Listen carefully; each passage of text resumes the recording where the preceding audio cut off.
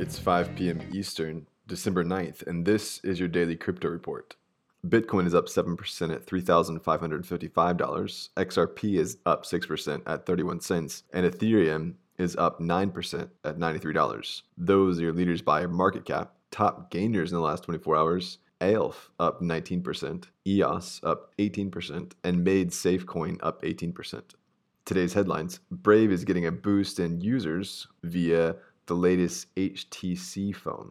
The HTC Exodus, as confirmed by the CEO of Brave on Twitter, will feature the Brave browser as the native browser. Brave is the extension of the project Basic Attention Token, a digital advertising project based around blockchain. Ethereum developers have agreed on when to launch the highly anticipated Constantinople upgrade and corresponding hard fork.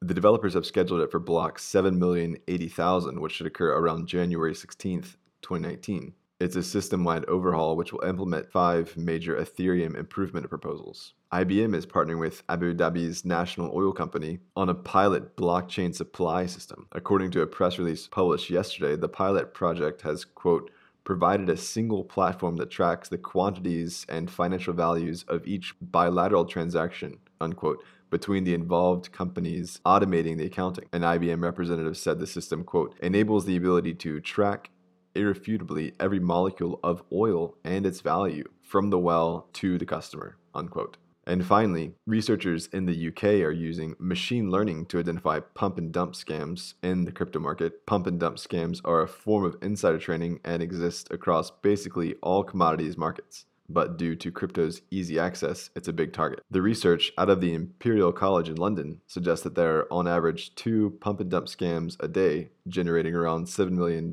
worth of trading volume each month. The machine learning identifies the scams via the unusual buying volume that accompanies a pump. Well, those are your leading headlines today. Visit us at dailycryptoreport.io for sources and links. Find us on social media and everywhere you podcast under Daily Crypto Report.